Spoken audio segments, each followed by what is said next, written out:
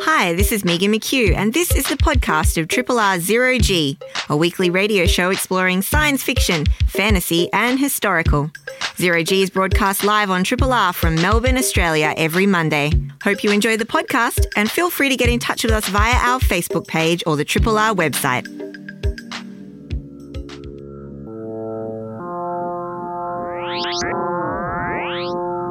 Zero G.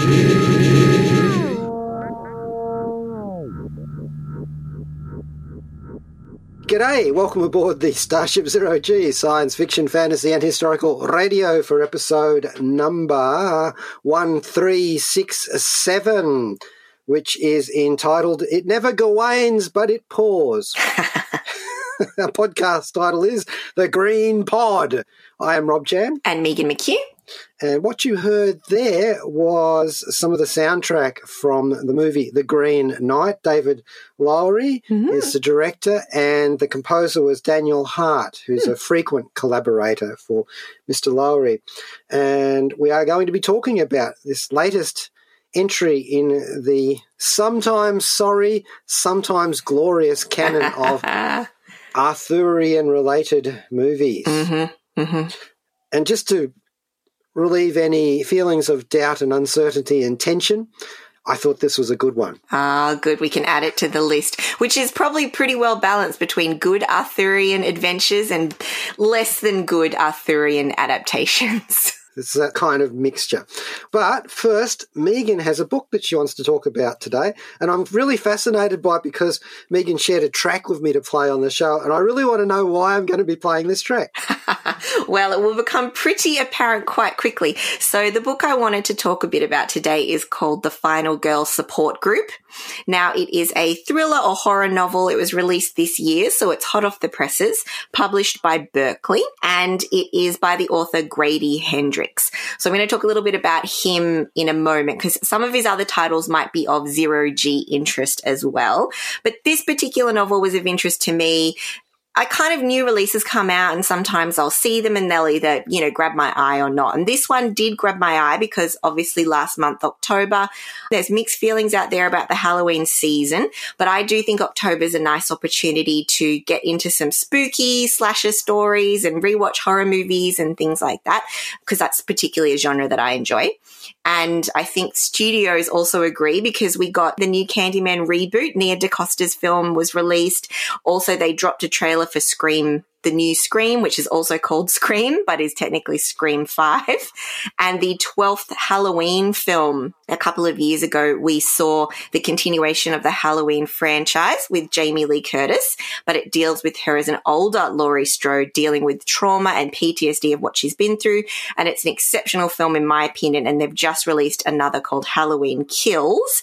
And I think this kind of new Halloween story does a lot of the things that this book that we're going to talk about today wanted to do as well. And you'll see very soon why Halloween's kind of relevant here. So Grady Hendrix, the author, let's dig into a little bit into his past books before we talk about the Final Girl Support Group. So his books have brilliant covers and they're very genre, they're fantastic kind of genre adventures. So he's written a book last year called The Southern Book Club's Guide to Slaying Vampires, which is a supernatural story set in the South about a suburban book club of older Southern women who end up protecting their neighborhood from a fanged newcomer, a mysterious stranger. And it's kind of pitched, I saw a few descriptions of it as fried green tomatoes and steel magnolias meets Dracula. So that sounds cool. There's a TV series for that in development. He's a bit of a darling in Hollywood at the moment. He's also written another novel in 2014 called Horror Store, which has a brilliant cover. It's a haunted mall story set in a furniture superstore, very loosely concealed to be IKEA, where 3 employees stay overnight to investigate some strange happenings that have been going on in the store. And that is also going to be a film adaptation as well. And the other book I wanted to mention from Grady Hendrix's back catalogue is My Best Friend's Exorcism, which came out a couple of years back. That's also going to be a film, and it's set in the 80s about two high school best friends and what ensues when one of them seemingly becomes possessed by a demon. So he's very much hitting on all of these big genre tropes. I haven't read any of his other novels. I am interested to try them out. So I'm not sure about the execution and landing on some of those ideas, but I thought some of those titles might also be of interest. Sure, they sort of firmly fall in our wheelhouse. So this particular novel, The Final Girl Support Group, is actually going to be turned into a television series itself by Annapurna Pictures. They have the rights at least. So we'll see what happens with that. Yeah, so let's dig into talking a little bit about this one. So the premise is around final girls, as we might tell from the title. So we follow a group of quote unquote final girls, more on them in a minute, who've survived their past horrors and grown up to be older women living with the memories of what they've been through. And to help combat this and process their trauma, they meet once a month with a therapist in a support group. And they've done this for 16 years. And they've all survived these various recognizable from famous horror film massacres. So just a note on final girls, if you're not too sure about what that means. So it is the trope in horror or slasher films where the final girl is the last girl standing. So she's the survivor. She'll fight back. Maybe she kills the bad guy or at least cripples them before their inevitable return in the sequel.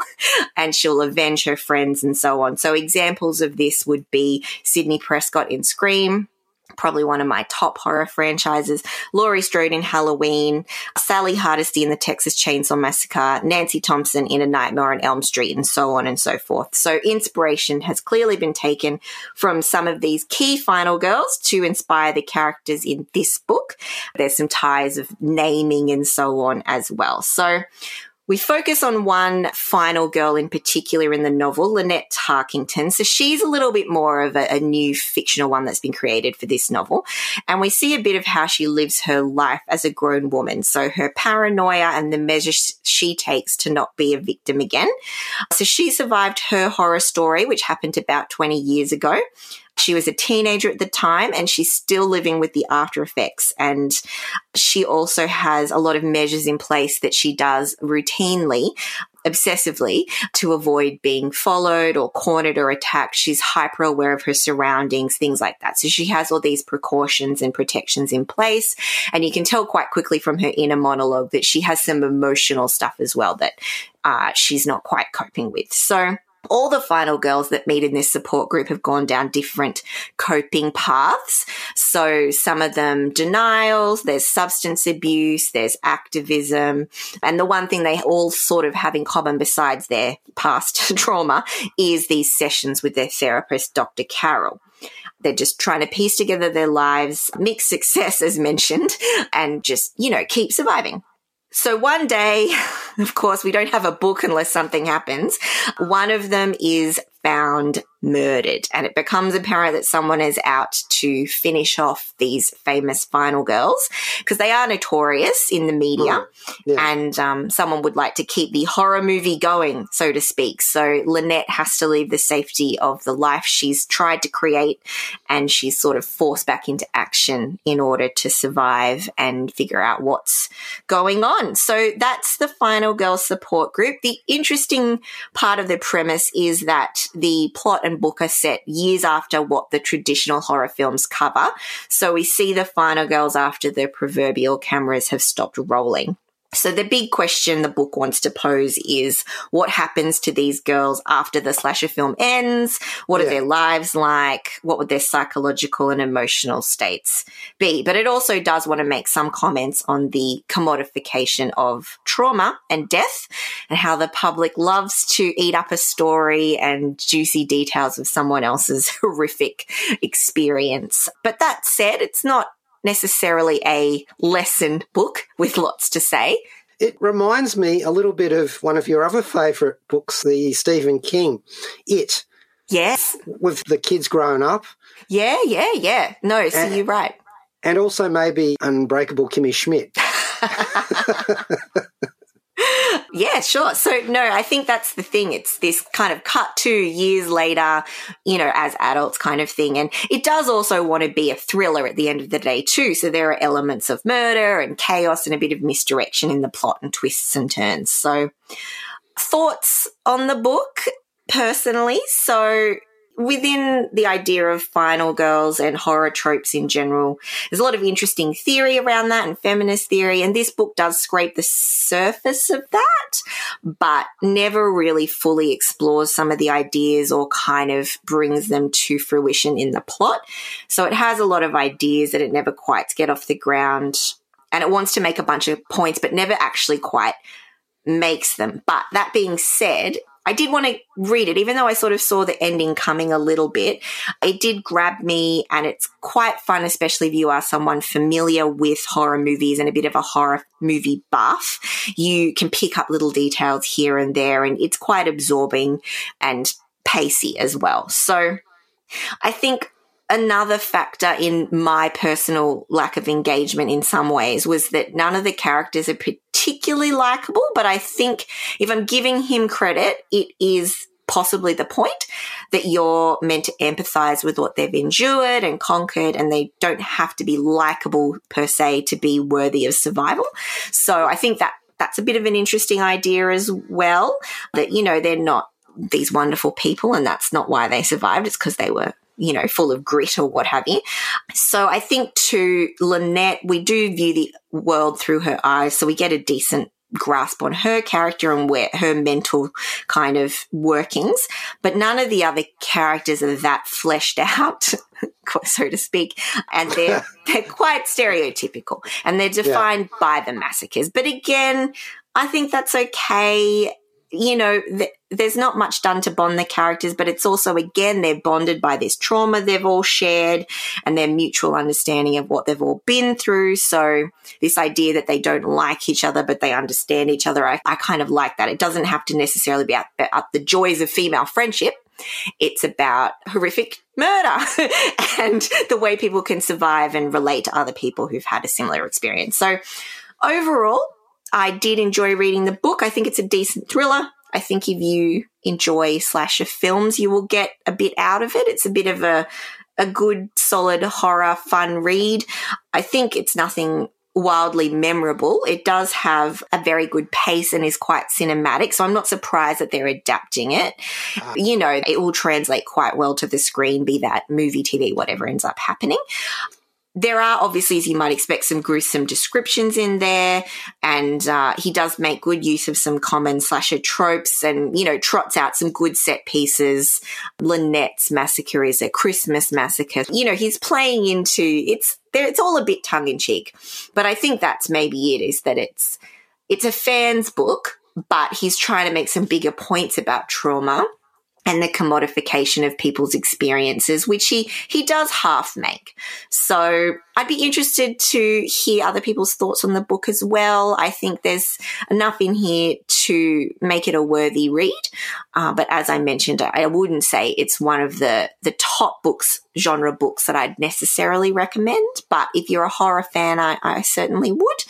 And yeah, it was kind of just a fun October read for me. So that was The Final Girls Support Group. That one's come out this year by Grady Hendrix. And so it's very easy to find in ebook or, hard copy book as well. And I thought in honor of said book that we might go out with the track that so intrigued Rob, because I do think this is iconic film and score, but in honor of The Final Girls and, one of my Final Girl favorites, Laurie Strode, we'll go with the Halloween theme by John Carpenter from the Halloween film. Ah, yes. Being chased by people wearing William Shatner masks for decades. Yeah. Hi, this is Jim Beaver. I play Bobby Singer on the TV series Supernatural, and you're listening to 3RRR FM 0G, you idiots. That was, of course, the iconic Halloween theme with a bit extra underneath by John Carpenter, and that one is from the newer Halloween, so it has been added a bit of a modern beat there as well. Still iconic. More face than Myers, as they say. Oh, what a headbanging version that one was. I could just imagine that being played in a duffmobile. Yeah. All right, now onwards to something else that is also set at Christmas. The Green Knight, streaming on Amazon Prime. Okay, now, when I was doing English literature back in the Middle Ages, I read J.R.R. Tolkien's translation of Sir Gawain and the Green Knight, which is a 14th century romance of chivalry in Middle English. Now, nobody knows exactly who wrote it, although Tolkien did this particular translation. And it's sort of Chaucerian in time setting. And it's an Arthurian story, so it's to do with the matter of Britain. Now, I've often said that the best way to do an Arthur cinematic universe or a Matter of Britain cinematic universe would be to do it as a series of movies about the individual knights and then bring them together as the companions of the Round Table, rather like the Avengers. And this movie would actually function quite well as a component film in something like that. Although I don't actually particularly care for their interpretation of Arthur and Guinevere as king and queen. Okay. But that's all right. That's not their fault. They're not to the side. That's to the side. Okay, so we've had a few bad Arthurian films in Have the we last ever? 5-6 years, and some good ones. But this one falls, I think, squarely into the area of good or goodly, as the case may be. Now, this one is basically the story of, and it's quite well known, but I'll just run you through the synopsis, chop it up into little bits for you. So you've got Sir Gawain, or Sir Gawain, as they call him in this one. Now, he's not actually a knight in this particular adaptation. He is still a squire, and he wants to become a knight someday. But he's not a perfect squire. He's not a wonderful person. He's a bar crawler, bit of a ladies' man. And in this interpretation, Sir Gawain is the wastrel son of Morgan Le Fay, the sorceress. And she is the sister of King Arthur. Now, in other parts of the legend, she would go on to bear Arthur's child. So there's that whole Mordred thing. Yeah, it's the incestuous difficulty that sits at the heart of Arthurian stories. But not this one. It's not really to do with that. Now, that means, incest aside, that means that he is in the line to be heir to the throne because Arthur has no legitimate children. So he's just been kind of elevated into the court. Arthur doesn't get on all that well with Morgan Le Fay. And now they're bringing up Gawain as kind of maybe a future king, because not a once and future king. This is set at the end of Camelot, basically. So Arthur and Guinevere are quite old and jaded, maybe said. All the big wars that they've been fighting against the Saxons are over. Let's face it, everybody's sitting around having one too many boring Christmas feasts. And this is the whole essence of the story, that they would very much like someone to come and present them with a new tale of wonder. Right. They're getting a bit bored in their retirement, so to speak. And so they've got this, right, okay, we're about due for a loose unit to come in and shake things up. Yes, you've got to have some kind of catalyst that'll change things. And in this case, it is the Green Knight of the title. And pretty much everyone else who's adapted this has gone for the nature theme. Green. They developed that way further here than I've seen before. Now, we've talked about this poem and the movies that have been spun off it before.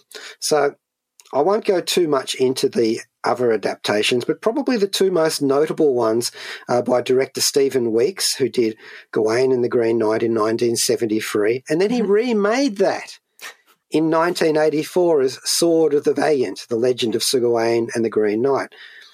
And that second one had Miles O'Keefe being a very vapid sort of Gawain and Sean Connery being a perfect Green Knight. doing that whole essence of being the primal forest spirit sort of thing. I see. Like a Father Nature type of deal. Yeah, yeah. Well, in a way, also being Santa Claus, because this has got some remnant echoes of that particular mythology as well. There's a lot of things packed into this, and it's why it's one of the seemingly more accessible Arthurian tropes, really. And what happens is the Green Knight comes riding in. Since Gawain has no real story of his own to enliven things yet, he's too gormless, basically. Too busy with his head in a pint. Yes, he is. Actually, his mother says to him when he rolls in one night, "Where have you been?" And he says, "I've been to Mass all night." And she sniffs and she says, "Well, you smell like you've been at Mass all night. What have you been doing? Drinking the sacrament." It's like, okay, fair enough. So the Green Knight comes in, and it's a magnificent costume too, a little bit like Treebeard. Oh, nice. Yep. Yeah, carrying a great axe. And he has a challenge for anyone in the court. They will be allowed to take the axe and take a swipe at him with that axe. Right. And then the proviso is that in 1 year's time, the person who's hacked at him has to stand a similar blow from him. Oh, no. I wouldn't do that. Yeah, so this is kind of like Squid Games for knights.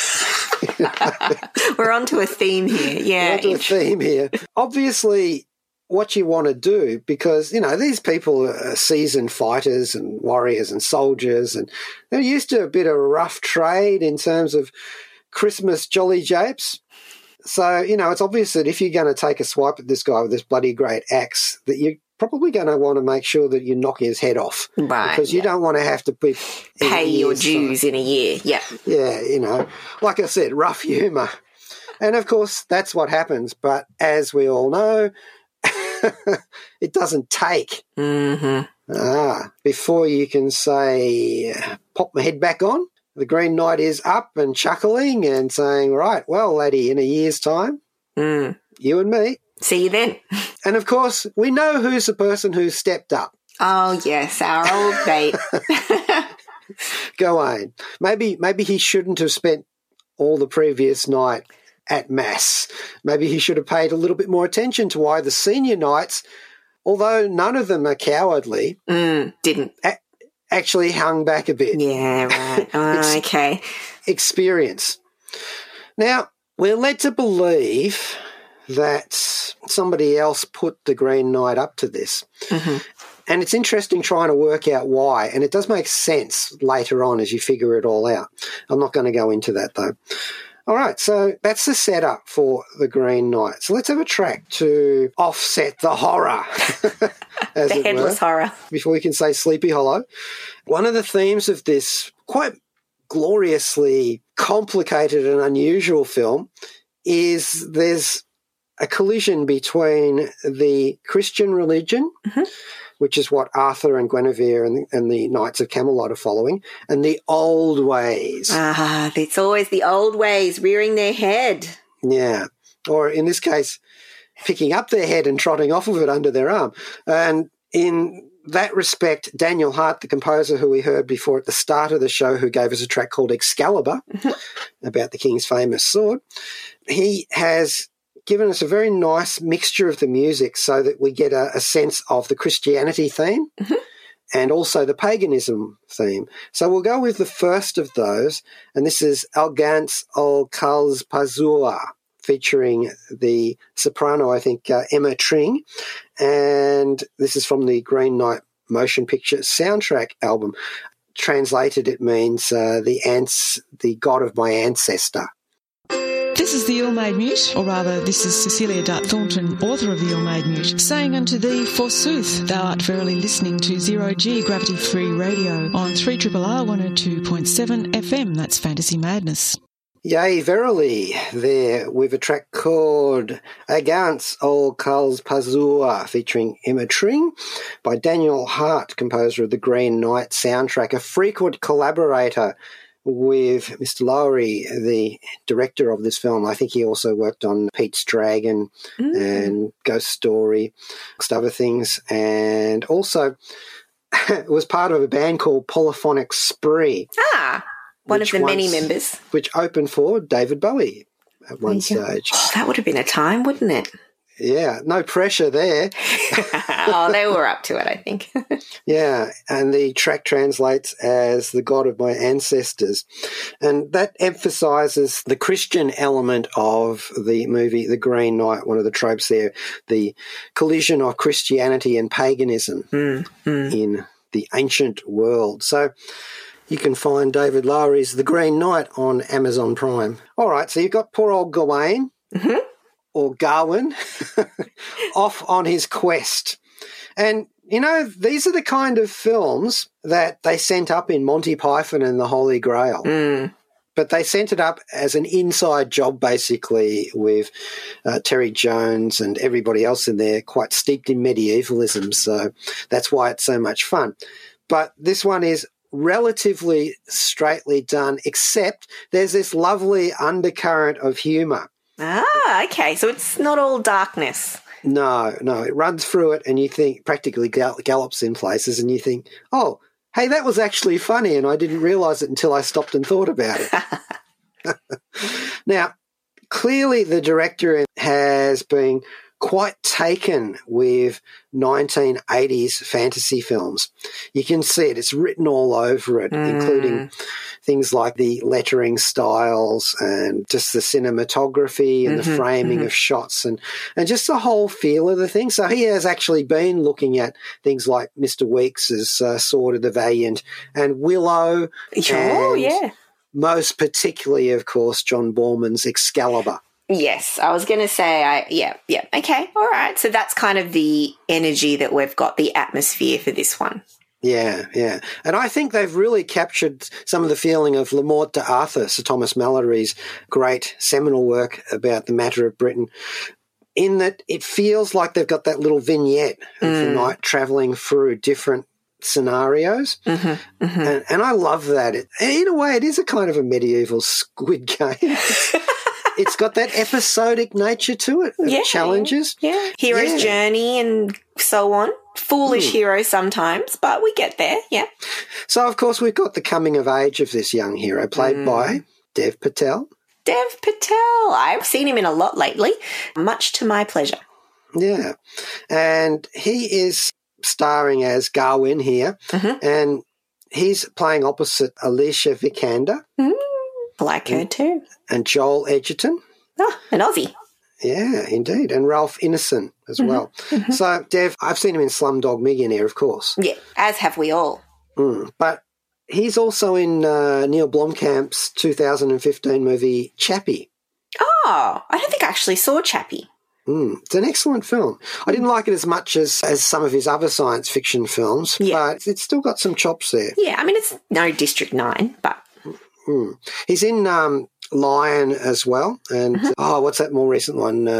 Hotel Mumbai. Yep. And has, of course, taken the iconic role of David Copperfield in the personal history of David Copperfield. There you go. So, I actually think he's great in this. It's a sterling performance. He wears the armour well, and in this case it's chainmail. And it's actually quite good-looking kit. I looked at it in close-up a couple of times and it's riveted. That's always a good sign. I was going to say, you've always got a sharp eye for the costumes in these things. And did they stand up to scratch here or...? Well, it's funny you should say the word scratch because he's mostly not wearing padding under that mail. Oh, that's, yes, okay. Yeah, so, and that's really a thing that you actually want to do if you actually want to survive a blow. Never mind not being cut by it, it's the impact, So, I get it. The costumes otherwise are quite a bit of fun in this film. They've done a lot of interesting stuff that they feel like they've taken it from medieval manuscripts, particularly King Arthur and Guinevere's crowns, which form sun-like halos around their head. And I'm sure you've seen that in manuscripts, pages and all sorts of illustrations, tapestries and so on. The costume designer was Malgosia Ternzanska. And so they've kind of used some South American influences on the robes and the garments that they wear. Cool. Yeah, but also doing that whole Western Christendom thing. I thought they were very workmanlike in their approach to that. It just sells it. Yeah, I'm feeling the vibe here. The cinematography is absolutely stunning. Andrew Droz Palermo, who's also another person who's worked with David Lowery before. Yep. He's done a great job here in framing shots. Like, I was watching it and you could see paintings in this. Yeah, right. So it's really painstakingly kind of set up some good shots and made it quite artistic. Yeah, well, it feels like it's in period. Those Renaissance paintings where you've got the strong light and shade effects, often candlelight, lanterns, that sort of thing. And he's duplicated that in here with the lighting people as well. Yeah. And that really sold it again to me, along with Daniel Hart's music, as you heard before. Yeah.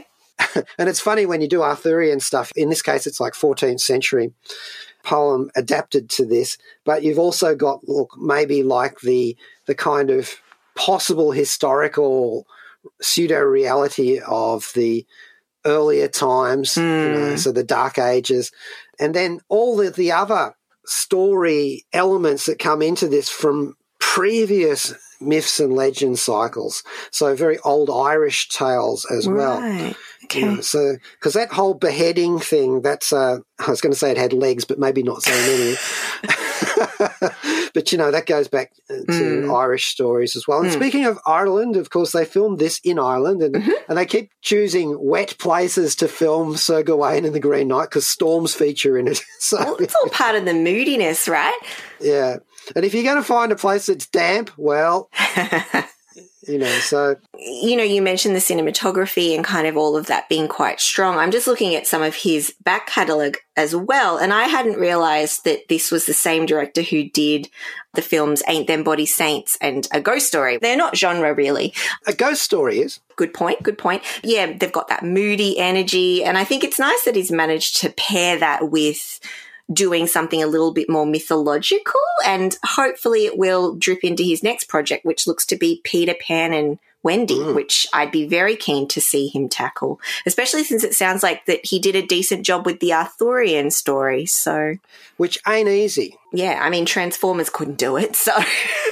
Guy Ritchie didn't have a hope. I thought that one, that was a pretty weak link in the chain as well, wasn't it? Yeah, actually, I take that back. I did have hopes for the Guy Ritchie one. I've liked some of his films. I like the spirit that he brings to those. Well, he did well with the Holmes adaptation, like going in his Sherlock Holmes. I think that was a really strong vision. So I too was hoping for a bit more from his King Arthur, but can't have everything. And Joel Edgerton, I also wanted to shout out to this, mostly because, we've got all his sorts of Star Wars sort of backstory and The Great Gatsby and Zero Dark 30 and all those other things. But in particular, he actually has played Gawain himself. Oh, in the 2004 King Arthur movie. Right. And I thought that's just a lovely little sort of echo, because he doesn't play Gawain in this. He plays one of Gawain's challengers. Now, the tropes in this, as we said before, the beheading game, the conflict between Christianity and paganism, and I feel like the director is definitely making a statement that Christianity in the Arthurian court at this time has become not exactly decadent, but the opposite, almost straight-laced and sort of vapid. And they've lost their mojo. Yeah, right. Okay. Whereas, you've got the vigorous Green Knight sort of element, the primal pagan forest god, that sort of thing. Yeah. Although they've actually gotten fairly nuanced with that. They've explained the whole resonance of the hue of green. Oh, okay. And they also make a point that it's also the colour of rot and decay. True, and like mould and things. Exactly. And there is dampness, which it sounds like this film is a bit damp in a good way. Yes. Alicia Vikander, she does a very good monologue in this film about that, and it's mesmerising. I was totally riveted by that. Oh, she's a great actress. I really think she brings a lot to all the films she's in, I think. Well, she was great in Ex Machina as the robot, and also in Tomb Raider. Yeah, I think she's a good Lara Croft personally, and I believed her because she did a bit of work on the physique and stuff. And I would have liked to see a second Tomb Raider, but who knows? Yeah. Do you remember her in The Man from U.N.C.L.E.? Yes, that was a fun one, wasn't it? I think we both enjoyed that. That was a bit of a ride.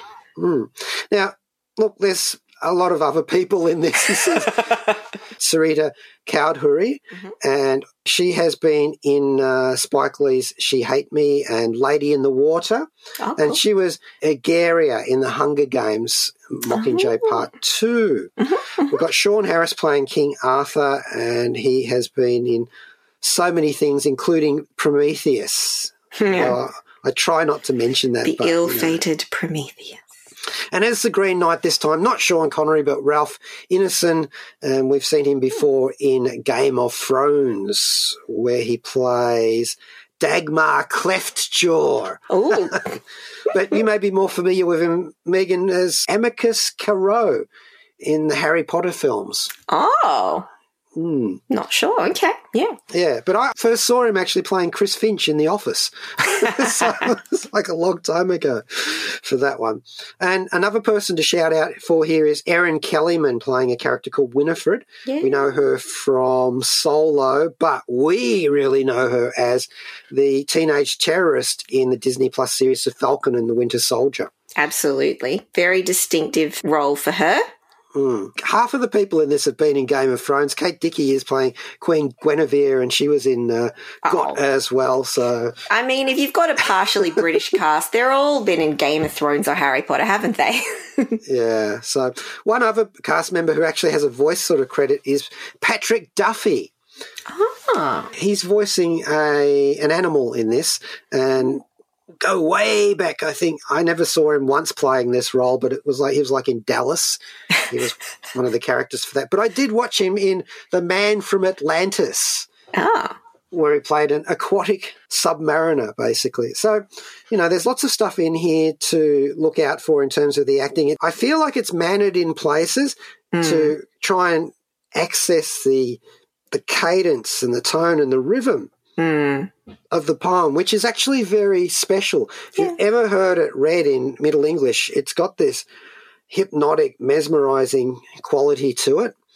And I thought, I know what they're doing. And the director has done video poems before. Okay. At least one. So he's got an ear and an eye for this. And I feel like everything's coming together in this, like a well-mixed console in the studio, to produce this strong, evocative feeling of the whole poems, not only the tone, but the tropes as well, which is what the actual 14th century poem has going for it. Yeah. It's one of those things where it pulls the reader or the listener, as it were, in and makes them identify and feel for this young knight going through all of these challenges and trials that are going to basically lay down the foundations for his future knighthood and perhaps even further. Yeah. All right, so let's have another track here. And this is a little bit of a short track, and I just wanted to play this one because it's just got this nice feel to it. Again, very evocative, and it tells the story. It's called Gawain Runs and Runs. Featuring Katina Vinderlev. And again, this is by Daniel Hart, and it's from the soundtrack album of The Green Knight. Hi, this is Michael Palin, and right now, you are lucky enough to be listening to 102.7 3RRR FM. Now, that was Gawain Runs and Runs. Daniel Hart there, composer from The Green Knight. The Green Knight is streaming on Amazon Prime. And Michael Palin just chipped in there, and of course he played one of the knights in Monty Python and the Holy Grail. It all comes together. It does, doesn't it? And that's actually another thing that the Green Knight does very well. The symbology is very tight. They correctly understand the link between the girdle or the belt that one of the characters gives to Gawain along the road and the pentangle, which if you draw it out the way that you do it in the medieval manuscript is like a continuous circling sort of item. Okay. Yeah, so there's actually a lot in this film, and I found it extremely rich as somebody who's marinated in the matter of Britain.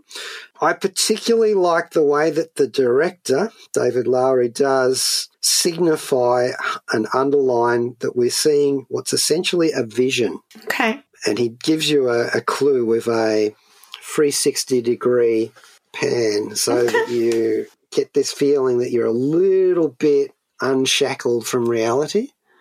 And there's some great moments when he does that. And that actually helps you decipher a few things in the film that might otherwise be a bit enigmatic. It sounds actually very clever. It is extremely clever, I thought. The Green Knight, it is on Amazon Prime. And it was one of those films that was supposed to come out at the cinema. But sounds like it would have played kind of nicely on the big screen too, so that's a bit of a shame, but hopefully it will find an audience on streaming. I would almost pay to go to a special cinema that just played films that we missed out. I know. On the big screen during the pandemic. Especially this one, because there are some magnificent images in this film. Does it all make sense? Yeah. It is one of those films afterwards where you're going to be sitting around going, what did that mean? Why did Gawain do that? What happened there? Does that mean that was that real? You know? Okay, thought-provoking. It sounds, I mean, it's the halo glowing report from you, really, Rob. From what I can gather, it sounds like, you know, the cinematography is there, the kind of understanding of the Arthurian legend is there, and the acting is up to par, and it's also an enjoyable and engaging ride. So am I right to say it's a yeah from 0G rating, or what are we thinking? As they would say, absolutely. This is one of those movies that I'm thinking, yeah, it's not for everybody, I can tell you that. It's got a mood to it. Okay. Could some people perceive it as slow, or is there enough plot and action going on? Possibly. Lowery is a director who's unafraid to give you lingering shots. Yes, to hold a moment and things like that. He's very keen on that. Okay, interesting. So it's not like the Guy Ritchie King Arthur. This is a bit more of a pensive take on Pendragon Civ. And it's a complicated thing judging Arthurian films because there are so many, let's be honest, there are so many questing beasts of films out there that you just go, no. And sometimes they can stand on their own without being that accurate, or, you know, like they're still good, but, you know, maybe not in the Arthurian kind of canon. But, well, it sounds like this one ticks a lot of boxes. Yeah, it does indeed. For me, at least. Where does The Green Knight sit amongst Arthurian film and television? Well, it's on par with Robert Bresson's 1974 Lancelot du Lac, though not as deliberately emotionally detached or, for that matter, as bloody. And its gorgeous cinematography wouldn't be out of place in John Borman's iconic 1981 masterpiece, Excalibur. It's certainly more engaging and accomplished than Stephen Week's 1973 take on the poem.